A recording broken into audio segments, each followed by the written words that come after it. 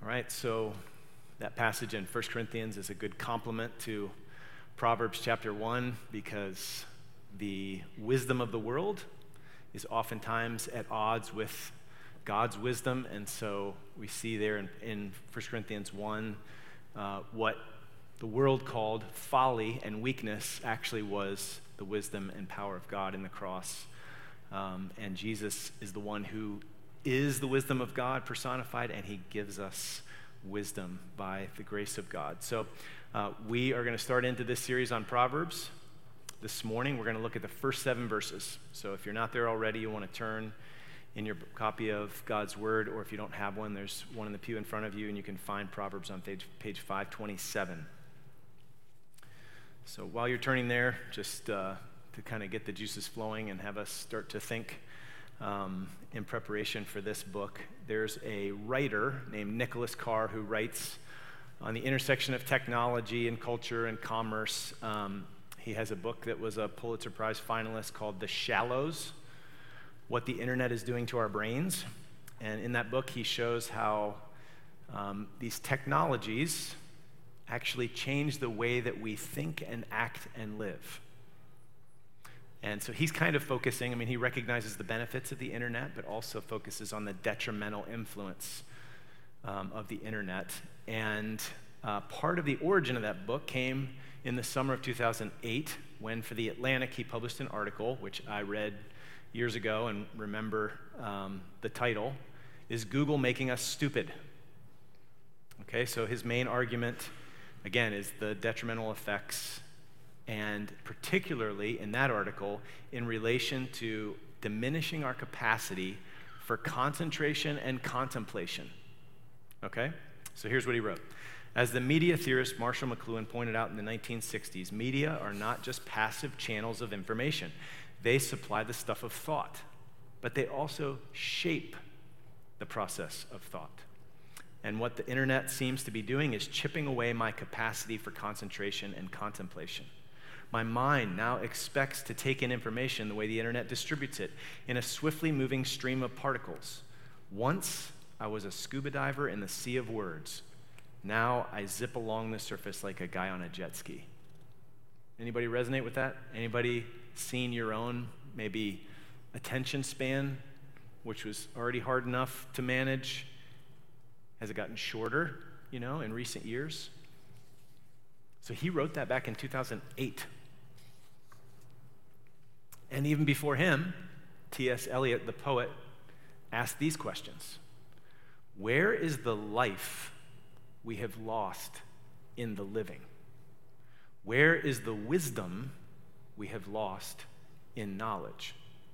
Where is the knowledge we have lost in information? And he died in 1965, even though that sounds amazingly relevant, right? He wrote that before the internet, before smartphones. But you can understand that the world in which we live, the information world in which we live, makes it really hard to pursue wisdom. So we're kind of going against the current here, right? So we need to make sure that we're not conformed to this world, but transformed by the renewing of our minds. We need the book of Proverbs. We even need to slow down like the book of Proverbs forces us to do. Unless you're just reading it to check off the box, you need to slow down because the book intends for you to stop and think about what you read and ponder what it means, not just intellectually, but what it means for real life. All right, so we're going to take somewhere between 12 and 15 weeks to go through the book of Proverbs. We're going to spend several weeks in the first 9 chapters, which are like the prologue to the book. In a sense, they introduce how do you benefit from Proverbs. You need to be prepared to receive them well. And then chapters 10 through the end are filled with Proverbs, most of them like 2 lines long, right? So we're going to go a little bit slower in, we're going to do it this way. We're going to spend several weeks in the first 9 chapters, and then because Proverbs is just filled with lots of proverbs, lots of aphorisms, we're going to take it, in a sense, thematically. So we're going to do a week on friendship, a week on the tongue. What is the wisdom of God in the book of Proverbs relative to money and relationships and so forth, okay? So that's kind of where we're headed with this. And I would encourage you, like I mentioned in the Friday email, if you saw that, this would be a good time to pick up the book of Proverbs and slowly work your way through it. Maybe read a chapter a day, so you make it through once a month. And if this series takes us 3 or 4 months, you've made it through 3 or 4 times. And I think you'll benefit all the more. There's also some other resources we'll be putting in the Friday email so that if you want to go deeper, you can. All right, so 3 points this morning. Fairly simple outline. The title is the first point. The goals is the second point. And then the beginning is the last point. So first, the title, verse 1. The Proverbs of Solomon, son of David, king of Israel. So first off, let's just not assume that we know what this means. What is a proverb? So we see this word in verse 1. We see it again in verse 6. So the Hebrew term in the singular basically means a comparison. Okay, which if you think about the Proverbs, it's actually filled with comparisons. Lots of similes, lots of metaphors. One quick example, Proverbs 11:22. Like a gold ring in a pig's snout is a beautiful woman without discretion. So you can kind of chuckle at that, but stop. Think about what the world values and think about this proverb. The little thing is the gold. The big thing is the pig. We oftentimes flip that and say beauty's the most important thing, discretion would be secondary. Are you tracking with me? Remember, you have to go, like what's going on here? But that's a comparison, okay? So that's a proverb. But the word slowly began to refer to more than just a comparison. It came to refer to sage sayings of all sorts, okay? So the book of Proverbs is this genre of scripture in the wisdom tradition, and it employs kind of a unique style of teaching, using all kinds of wit and simile and metaphor, paradox, common sense, symbolism, etc., to lodge truth into your mind, provoke thought, and impart wisdom for life. So its form, mainly brief, memorable sayings, aims at making the teaching stickier.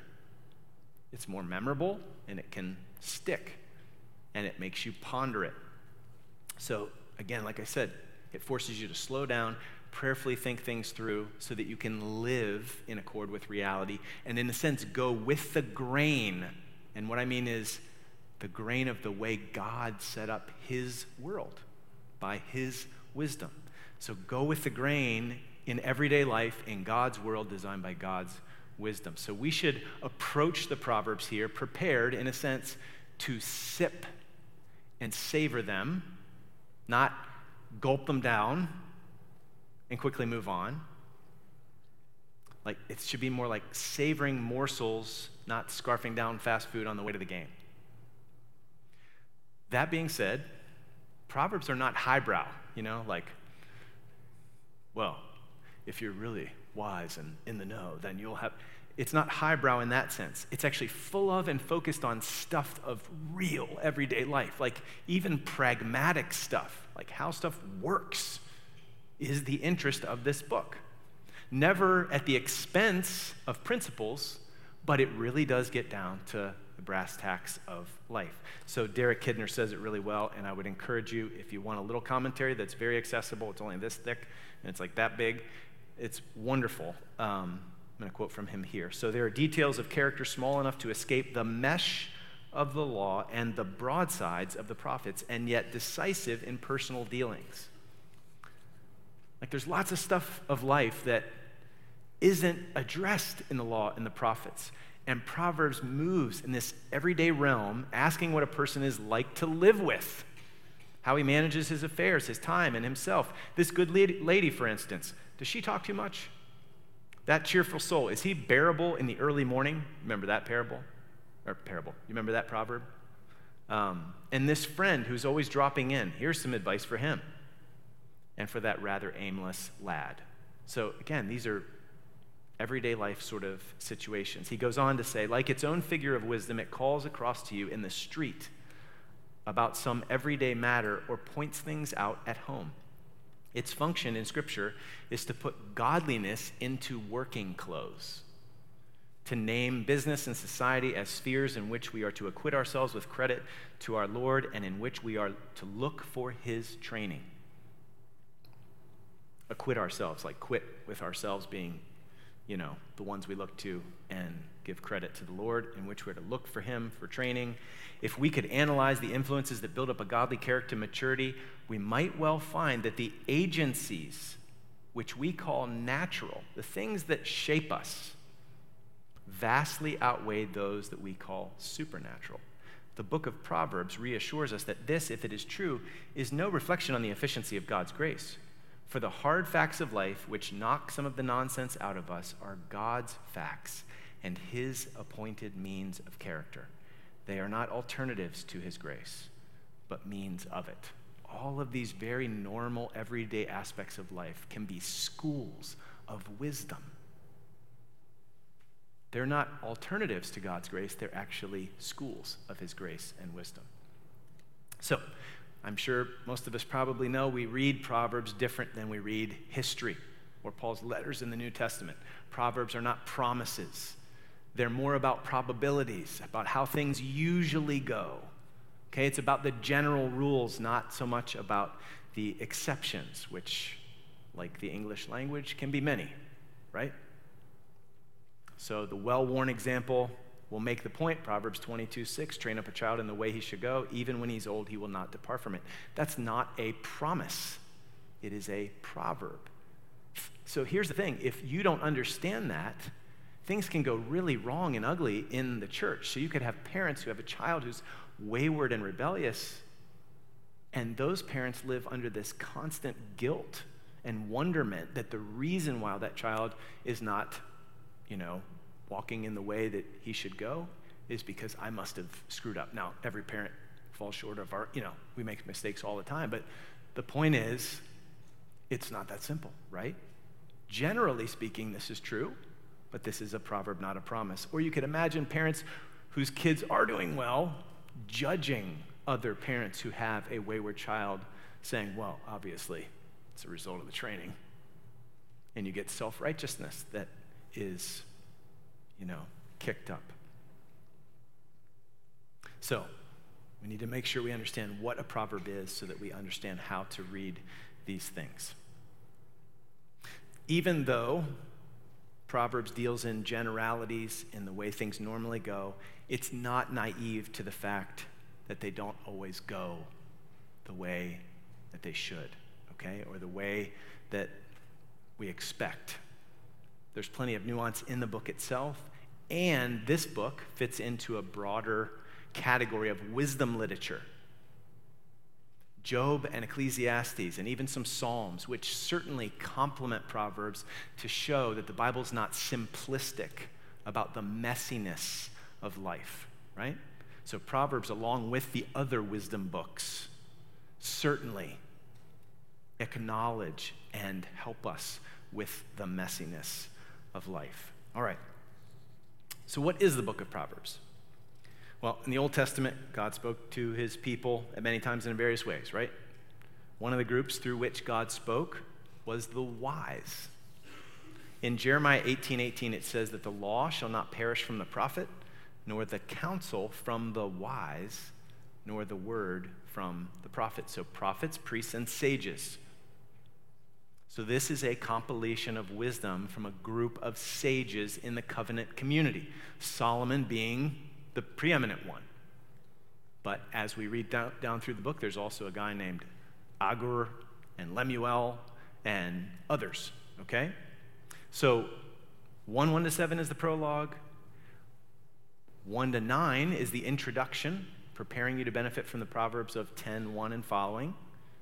The Proverbs of Solomon proper actually begin in chapter 10, verse 1, and run through 22:16. And then there's a couple other sections attributed to the wise, and then more Proverbs of Solomon that were copied by Hezekiah's men. So that was like roughly 250 years after Solomon's time. Okay? There's the oracles of Agur and King Lemuel, and then there's this anonymous acrostic of an excellent wife at the end. So, 1:1 here is most likely the editor's title for the whole book. Solomon's name is used not because he authored every single proverb in the book, but because he was the principal author, the most prominent author. So 1-9 may be his, it may actually not be his, and his Proverbs begin in 10:1. Either way, it doesn't make a major difference. So in a sense, it's sort of like an anthology of wisdom, but to say it's just an anthology would miss the central purpose, or purposes, I should say, of the book. And our next point in verses 2-6 shows us the purposes of this book. This is not just an anthology of wisdom, kind of like random, wise sayings collected together. This book is a training course in wisdom.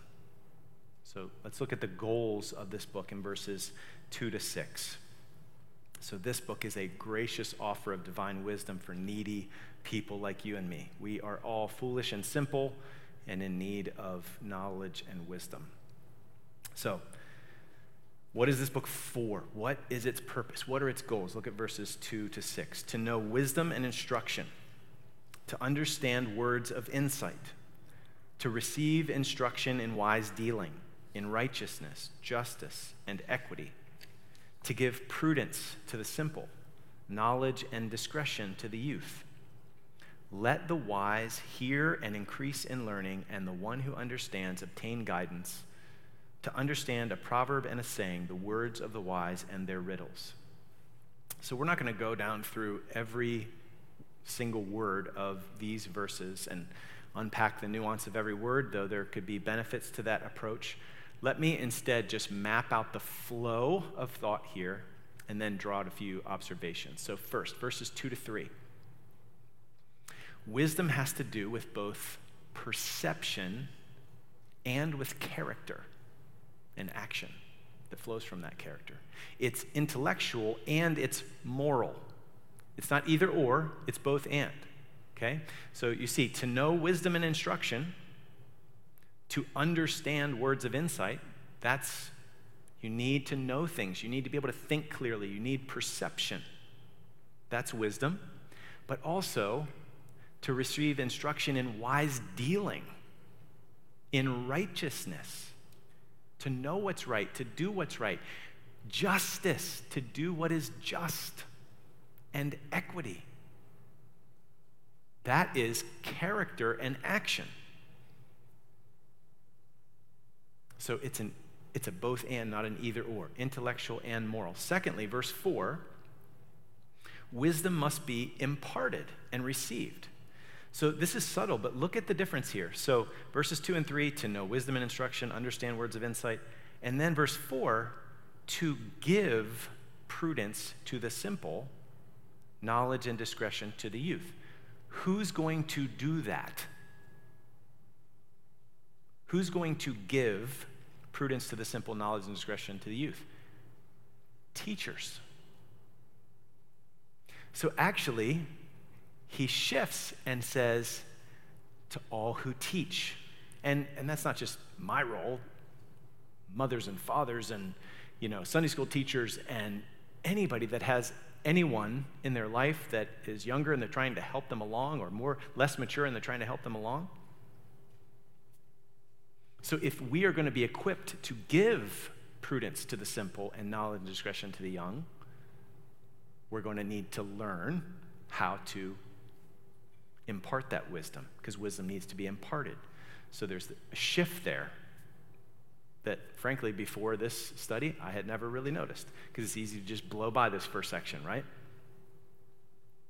So we should actually seek good teaching grasp of wisdom so that we can communicate it clearly and helpfully to those who need it. So the book is not only for those who are young and simple, okay, like it says in verse 4, which is gullible. They're easily led one way or the other. It can be, in a sense, kind of neutral.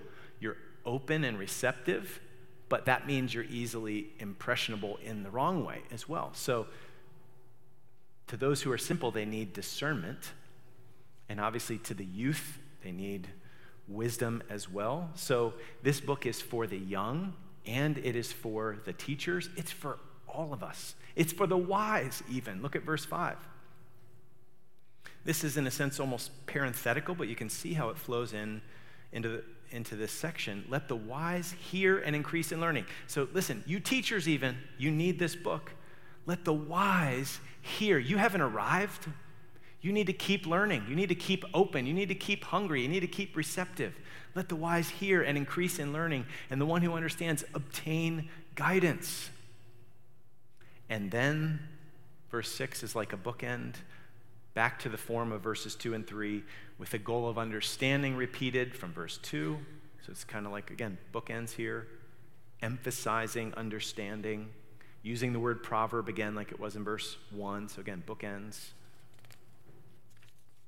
So if we step back, so that's kind of the flow of verses 2 to 6. If we step back, we can see that this book is for everyone, from the simplest or most foolish youth to the oldest sage. We can all grow in wisdom, and we all need to grow in wisdom. So there is actually a continuum in Proverbs.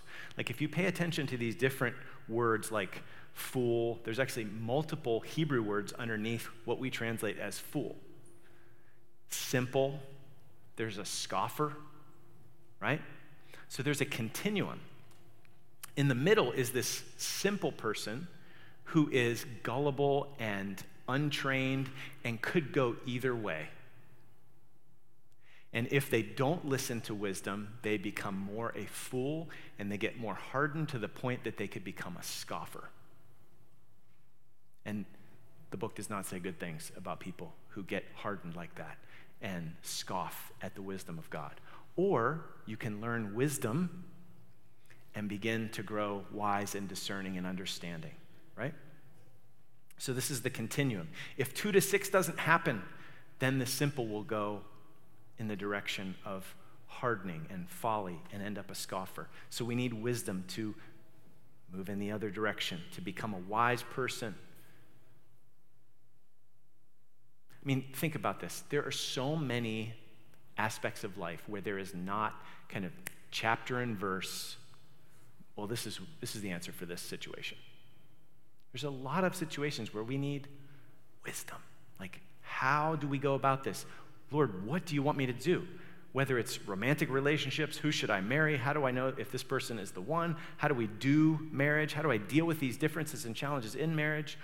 Friendship, all kinds of issues can arise there. Relationships in general, parenting, business dealings. How about the will of God? How do I know the will of God? How do you make decisions when you have 2 or more good options? Or neither option seems very good? Or, the million variations on that theme of seeking God's will. We all need to grow in wisdom. And others that cross our path are also going to need wisdom. And so we are going to need wisdom that will then be mediated through us to others down the road. We need to receive it, live it, so that we can give it. So again, 1, 2 to 6 is not merely, saying this book is an anthology. No, this is a training course in wisdom. Now, I've used the word wisdom many times already this morning, but we should define our terms, make sure we know what we're talking about. Wisdom in the Bible, certainly in the book of Proverbs, is not simply, I said it before, but just to make sure that it's crystal clear, not merely an intellectual category. So what is wisdom? Here's simple definition. I'm sure there's other ways to say this, and it would be, just as accurate, but skill or competence for living life as God intended. So intentionally, you can see how you need knowledge for that, but it's aimed at application, character, and application in real life. So skill or competence for living life as God intended. We can have someone who's incredibly smart in some ways, and yet, ultimately, cosmically speaking, before God, they are a fool. Psalm 14:1, the fool says in his heart, there is no God. There's plenty of brilliant PhDs out there who, in the most important sense, reject God and even try to fool themselves, pun intended, into believing that there is no God. So wisdom comes through instruction, through the mind, but it's not merely an intellectual category. It's also not merely a category of action. You can have people who keep the rules, but do it for all kinds of foolish reasons. Wisdom is this holistic skill and competence for living life as God intended. It comes through the mind, it shapes the heart, and is lived out, hands and feet, which leads to our final point here, the beginning, verse 7. The fear of, capital letters, Lord, Yahweh, covenant name of God. When God revealed himself to Moses at the burning bush, I am who I am. The fear of Yahweh is the beginning of knowledge. Fools despise wisdom and instruction. Okay, so we've got to ask, what is the fear of the Lord? What is the fear of Yahweh? I mean, this is the heart of the matter, not just of 1:1 to 7, but actually the heart of this book. This is like the motto of the book of Proverbs. Y'all know what a motto is?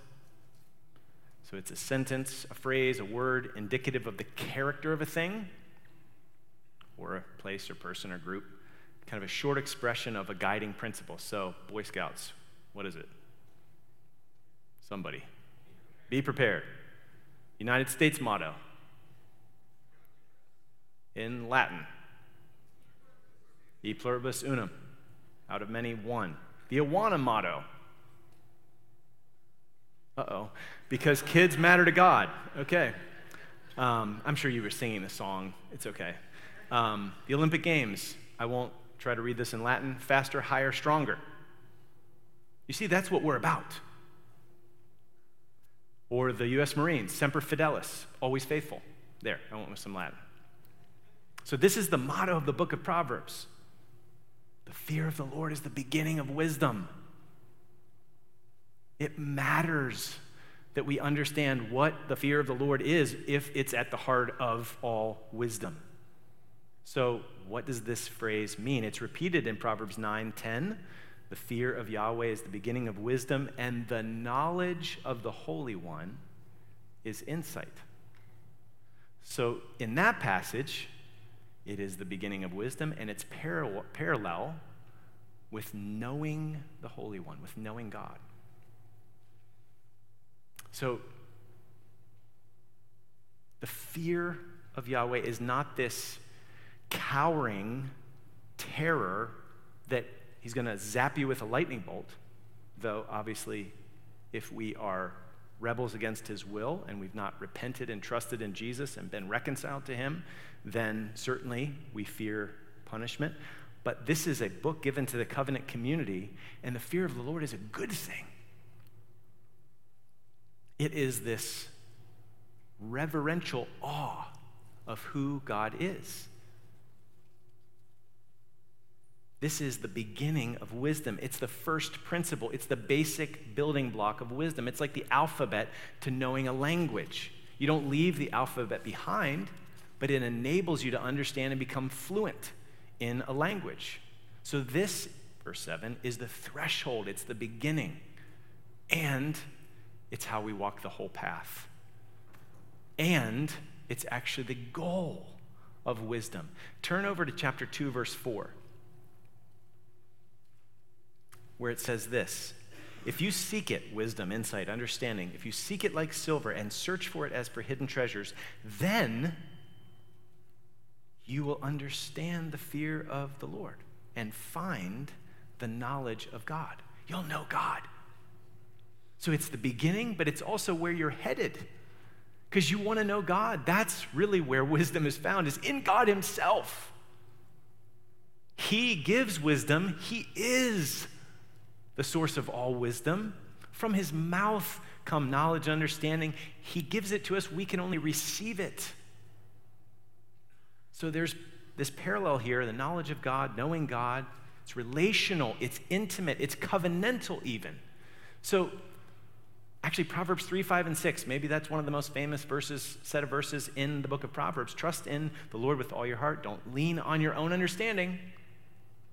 Leaning on your own understanding is the opposite of fearing the Lord.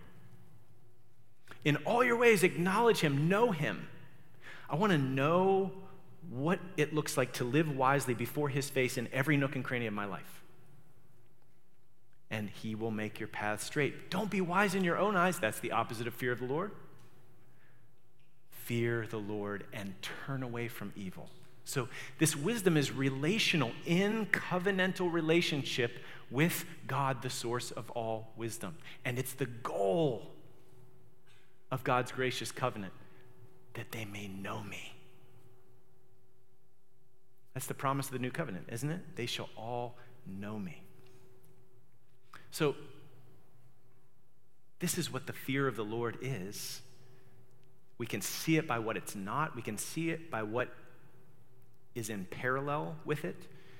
We can see it with the opposite in verse 7. Fools despise wisdom and instruction. That would be the opposite of the fear of the Lord. They don't think they need his wisdom. There's pride that keeps them from what they need. There's a heart under there, disposition, that the fool thinks he knows better than God what he or she needs or what's good. And so that fool gets increasingly hardened to the outside influence of God's wisdom. So there was a British novelist and philosopher named Iris Murdoch, and she said this: believers may not often realize it, but even as believers, we are either centered on man or centered on God. There is no alternative. Either God is the center of our universe and we have become rightly adjusted to him, or we have made ourselves the center and are attempting to make all else orbit around us and for us. So the fear of Yahweh is a recognition that God is God and I am not. That God is wise and I am not without his wisdom. It is a tender, soft, humble heart before Yahweh. The opposite of what it is to be wise in your own eyes. The opposite of not turning away from evil because you just think you know what's best for you and you're your own standard of right and wrong. So it's not this cowering fear, it's a reverence and respect and awe of the one who made us and knows what is best for us. And we need to grow in this. I need to grow in this. We need to grow in this. It's the beginning and the pathway of growing in wisdom. And there's so much benefit on this path. Listen to just a couple of examples. Proverbs 14:27, the fear of the Lord is a fountain of life, that one may turn away from the snares of death. Proverbs 19:23, the fear of the Lord leads to life, and whoever has it rests satisfied. He will not be visited by harm. Proverbs 23:17, let not your heart envy sinners, but continue in the fear of the Lord all the day. Surely there is a future, and your hope will not be cut off. Proverbs 28:14, blessed is the one who fears the Lord always, but whoever hardens his heart will fall into calamity. So A.W. Tozer wrote a book called The Knowledge of the Holy. Okay, it's kind of a classic little book on the attributes of God. And in that book, he writes this. I don't think it's up there. I want you to just listen. If you want me to send this to you later, I can. God knows all that can be known. And this he knows instantly, and with the fullness of perfection that includes every possible item of knowledge concerning everything that exists or could have existed anywhere in the universe at any time in the past, or that may exist in the centuries or ages yet unborn. God knows instantly and effortlessly all matter and all matters, all mind and every mind, all spirit and all spirits, all being and every being, all creaturehood and all creatures, all law and every law, all relations, all causes, all thoughts, all mysteries, all enigmas, all feeling, all desires, every unuttered secret, all thrones and dominions, all personalities, all things visible and invisible in heaven and in earth, motion, space, time, life, death, good, evil, heaven, and hell.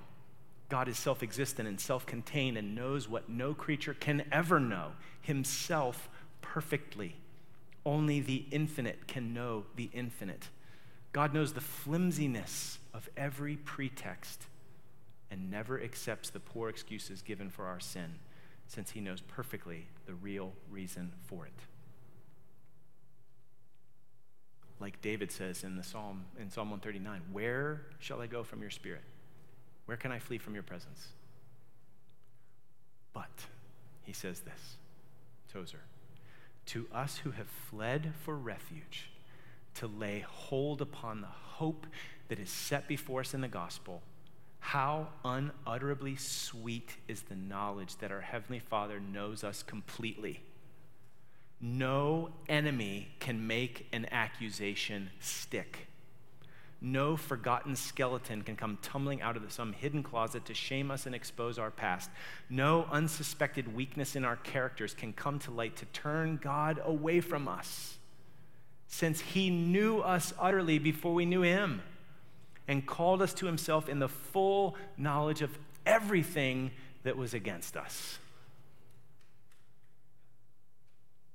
Listen, folks, brothers and sisters, you're not just folks, your family, brothers and sisters, the rejection of the fear of the Lord was, in a sense, at the heart of the fall of mankind. The lie Satan sold, you remember? To eat the fruit would make one wise. But to choose for yourself what was good, because God's holding out on you, rather than trust the one who made you and made all things good, good, very good, and then choose self-determination of the good over God. That's like the primal opposite of fear of Yahweh. And what did they learn when they rebelled? They knew that they were naked. They knew shame for the first time. And they knew evil for the first time. That's all they gained. So the only thing that they gained from turning away from fear of Yahweh was loss and death and shame and guilt. So Proverbs 28:26 says, whoever trusts in his own mind is a fool, but he who walks in wisdom will be delivered. That's a pointer to the gospel. All of God's wisdom found in Jesus, the one who can save us from ourselves and from our folly. So the all-wise God, the all-wise Father, in love, sent his Son, the embodiment and personification of wisdom. Listen to Isaiah 11. There shall come forth a shoot from the stump of Jesse, and a branch from his roots shall bear fruit, and the Spirit of Yahweh shall rest upon him, the Spirit of wisdom and understanding, the Spirit of counsel and might, the Spirit of knowledge and the fear of Yahweh. And his delight shall be in the fear of Yahweh.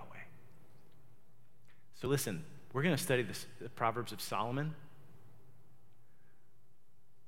but one greater than Solomon is here. And he is the one in whom all the treasures of God's wisdom and knowledge are found. And so he is our teacher by his Spirit as we go through this book. Solomon was a genius, but one came infinitely greater and wiser than Solomon. And he didn't come to browbeat us as foolish, stupid wanderers, rebels. He came to show us that the foolishness of God is wiser than human wisdom. The cross can seem like foolishness and weakness, but it was really the wisdom and power of God. How else can we know God? But through Jesus and through the blood of the cross that reconciles us to God. Jesus lived and died to show us the character of the all-wise God, his Father, his love and grace and forgiveness and wisdom and trustworthy character. So if we recognize our need as foolish sinners and open up to him, fear of Yahweh, he becomes for us the wisdom of God. Jesus himself is the threshold to knowing God in the loving, relational, covenantal, for us, not against us, I will love you always and forever sort of father to beloved child sort of way that the covenant creates.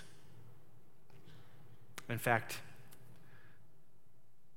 as we close, even though we're beginning this, embarking on this study through Proverbs, we would do well to realize that the atmosphere of Proverbs is the atmosphere of covenantal adoption.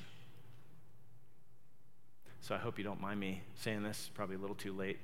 Audrey, you're already kind of shrugging. So Audra Bauman just adopted her precious little D. And we are all rejoicing in this, and it's a beautiful thing.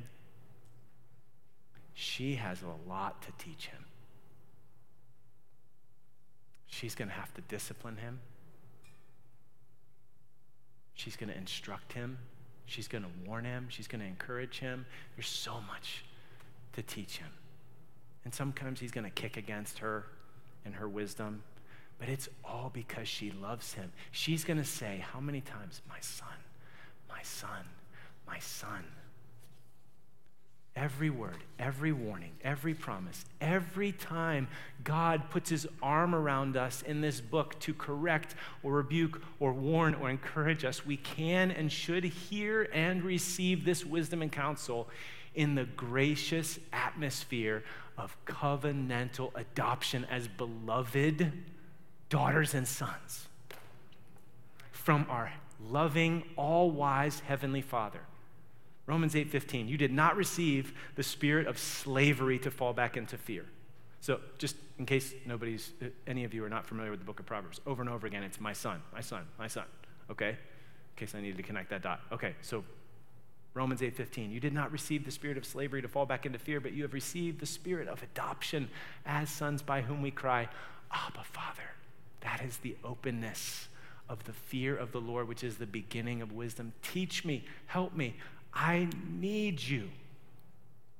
So let's humbly, church, let's humbly and hungrily cry out to our Abba Father to teach us his wisdom and his ways. It is the beginning, it is the path, and it is the goal.